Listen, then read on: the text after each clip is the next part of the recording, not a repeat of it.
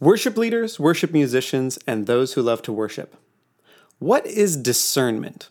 We hear that word and it sounds kind of intimidating and theological. But what is it? How do we grow in discernment? And what can keep us from being discerning? Let's talk about it.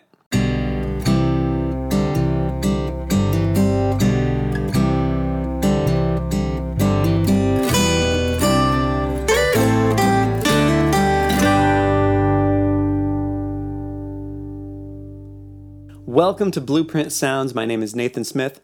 Thanks for joining me. Today we're going to be talking about discernment. But before we do, I want to give you something. If you go to my website, blueprintsounds.com, you can get access to my free guide, 25 chart-topping arrangement tricks. If you have a song that you've been working on with your worship team that's all right, but you wish that it could be more engaging, download this chart. It gives you 25 great ideas for ways that you can keep people's interest during a song. It gives you a couple sentences about why that trick works, and then it gives you a song from the radio so that you can hear the trick in action. Again, go to blueprintsounds.com or click on the link nearby, blueprintsounds.com/25 tricks. All right, let's get to today's topic, discernment. So like I said at the beginning, discernment can sometimes be an intimidating word. It sounds sort of like a superpower, like being able to see through walls or something. But it's not. So what we're going to do is we're going to go look at Solomon, who is a great example of a person who walked in discernment, and how God gave Solomon that discernment. So let's go to 1 Kings. So it's a bit of a long scripture, but we're going to need all this context to understand what discernment is. So we're in 1 Kings 3, verse 2. The people, however, were still sacrificing at the high places, because a temple had not been built for the name of the Lord.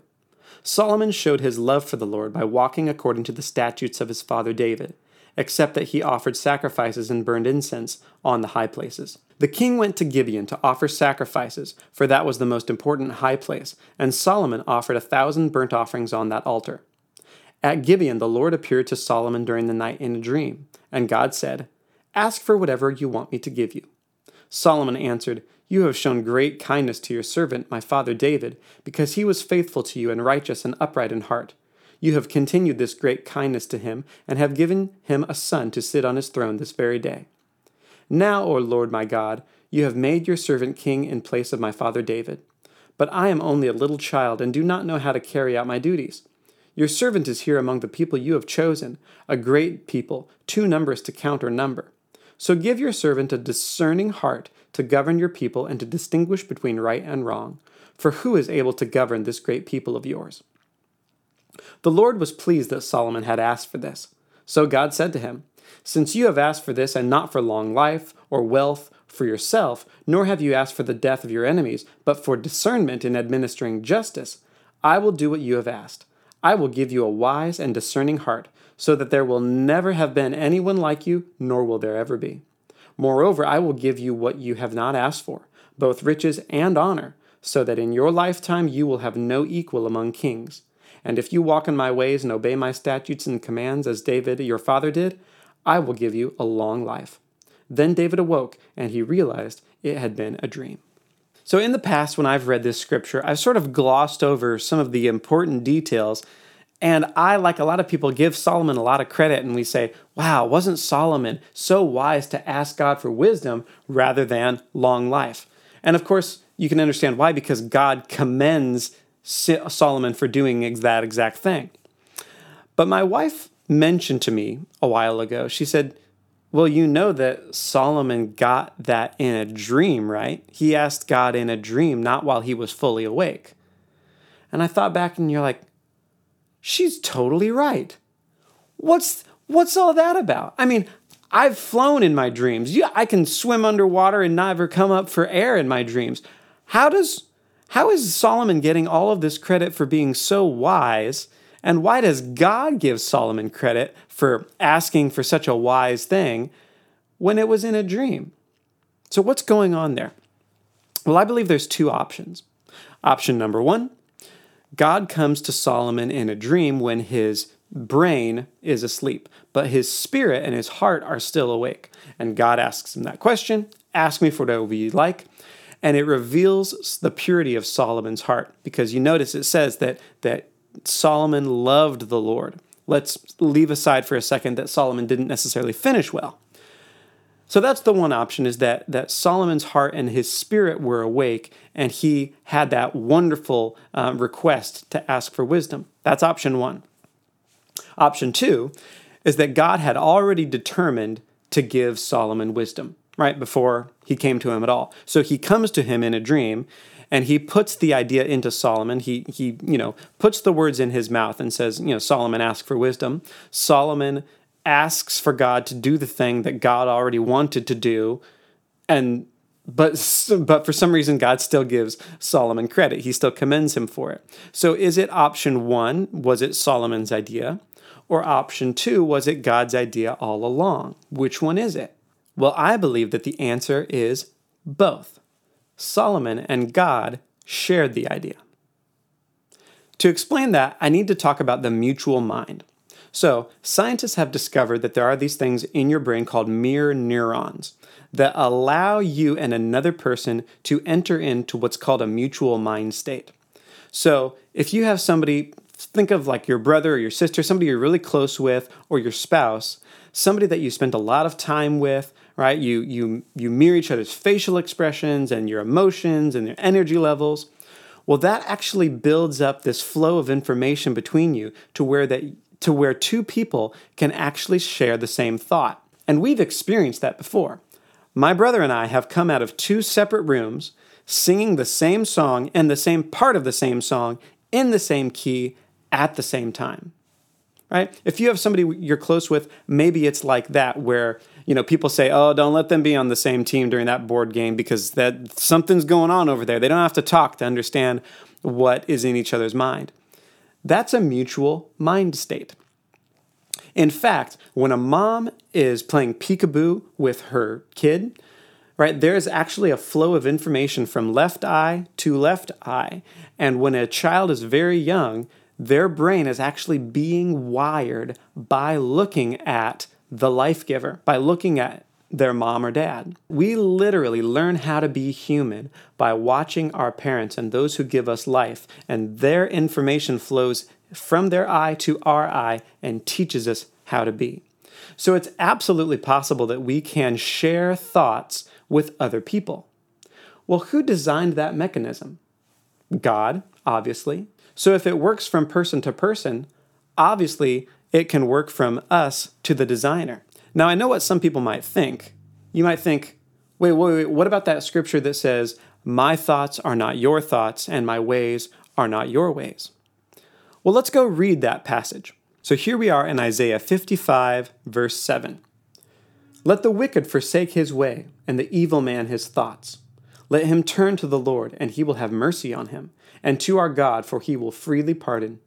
For my thoughts are not your thoughts, neither are your ways my ways, declares the Lord.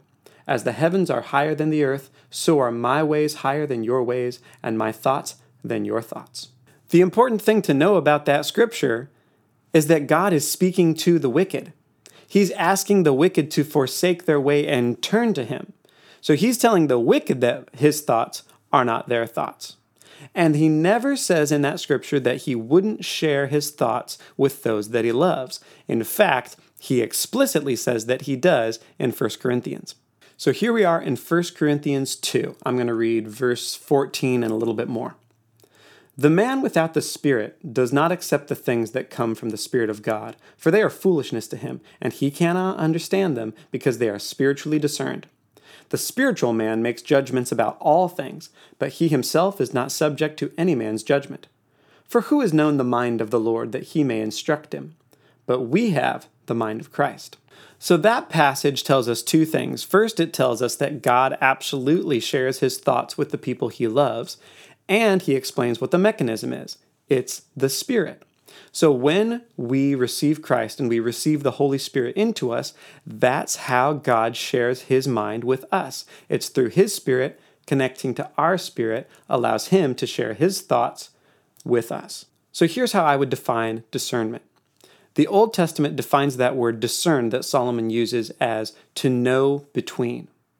Well, obviously by ourselves we cannot know between. So how do we know between a good and an evil thing? We have a mutual mind with Christ. And how do we have that mutual mind with Christ? By the Spirit that He gave us. To condense all of that into one phrase, I would define it this way. Discernment is sharing thoughts with God. Before we talk about how to grow in discernment, what are some things that keep us from discernment? Well, the first one is shame. Satan has convinced a lot of people, a lot of Christians, that they are wicked and that God's ways are not their ways and there's no way that they could ever get there. And they forget about Corinthians where Paul says that we have the mind of Christ. So that's the first one. If you are ashamed of yourself and so caught up in your own wickedness that you're living on this side of the cross and you don't realize what Christ died for, you'd never take advantage. You'd never even think that you could share a thought with God.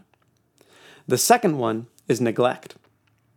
There are a lot of married couples who are legally bound to one another, and yet because their relational circuits aren't firing, because they don't have those mirror neurons, because they just don't exercise the option, they're not close, it's such a painful thing, but they never get to share that mutual mind state. They never get to share thoughts with their spouse. Even though legally they have the right to, they never exercise the option. A natural mutual mind state between two people is built on loving attachment, and it's the same way with God. Because you notice in that passage in 1 Kings, the first thing that comes up is that Solomon loved the Lord. And then when God comes to him in the dream and asks him, "What do you want?" he begins with gratitude. He begins, "Oh God, you have been so good to my father. You've been so good to me." There's this humility there. There's this gratitude for everything the Lord has given him. Aha! That shows that Solomon's relational circuits are firing and that he and the Lord are entering into that mutual mind state. And in that moment, he shares a thought with the Lord. What if I asked for wisdom? That leads us to the question, how do you grow in discernment? The first step is gratitude. There was a time in my life where I had no gratitude towards God. My circumstances were not what I had hoped they would be. I didn't feel like I was making any progress in life, and it was very difficult for me to see a way forward. It was very difficult for me to see God in my life. Well, my circumstances didn't change, but what did change about me is that I took someone's advice and started a gratitude journal. So every night before I went to bed, I would resolve that I was going to write down some way that God had intervened in my life for the good. It could be, well, traffic wasn't as bad as it was normally, or that person that I don't get along with at work wasn't as bad as they usually were. I'm pretty sure I made stuff up, right? I'm pretty sure there were some things that could have gone either way that I gave God credit for that may have been me. I didn't care. I was determined to be grateful, even if it was a discipline that I, didn't feel good all the time. But then gradually, and then all at once, I found myself being grateful. And guess what?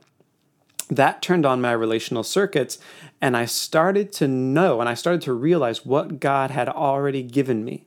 I started to be grateful for what I had already received and not holding it against Him that I hadn't received the thing that I wanted. That allowed me to share thoughts with God and to grow in discernment. Gratitude was the first step. Just as it was for Solomon, we don't get to discernment without gratitude. So let me give you a very simple example of discernment in real life. I used to work at a college, and I would bring my lunch every day, and I had needed to microwave it somewhere. Well, there were, several buildings, and there was one building that was a straight shot, easy walk right to the spot where I needed to go. And there was another one that was a little farther away. And so one day, I'm walking with my lunchbox slung over my back, and for some reason, I take this left turn, and I take the long way. No good reason why I should have done that. But on the way, I run into this student, and this student has a very sad look on their face. And so I strike up a conversation. Hey, how's it going? What's the deal? And I find out that this person is in a class that doesn't really suit them, and they're not happy about it. But they're a freshman, and they don't really know how to advocate for themselves. They don't know the proper channels. And so I say, let's take care of this right now. So I go and take this person to an administrative assistant. They get them switched up, get them in the right class. Lo and behold, I didn't realize it, but that was the deadline that day. If I had walked straight, the deadline would have passed, and that never would have happened. Well, because of that, that sparked a relationship between me and this student that allowed me to counsel them throughout their time in college. All of that happened because I took a left turn and took a longer walk to a microwave that was farther away on campus.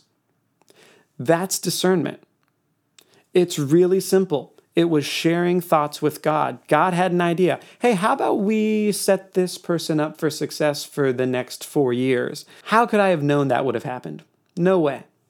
But God shared the idea with me because he wanted to involve me in this plan to bless another person.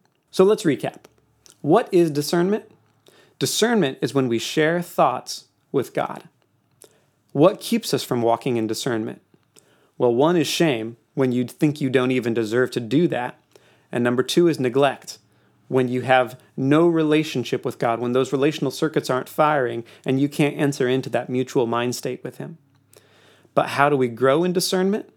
The first step is gratitude, because that opens us up to realize what we've received from the Lord and be thankful, and that turns on our relational circuits so that God can share even more with us. Hey, I hope that episode helps you. And again, if you're looking for help with your arrangements, go to www.blueprintsounds.com/25 tricks. Until next time, God bless and goodbye.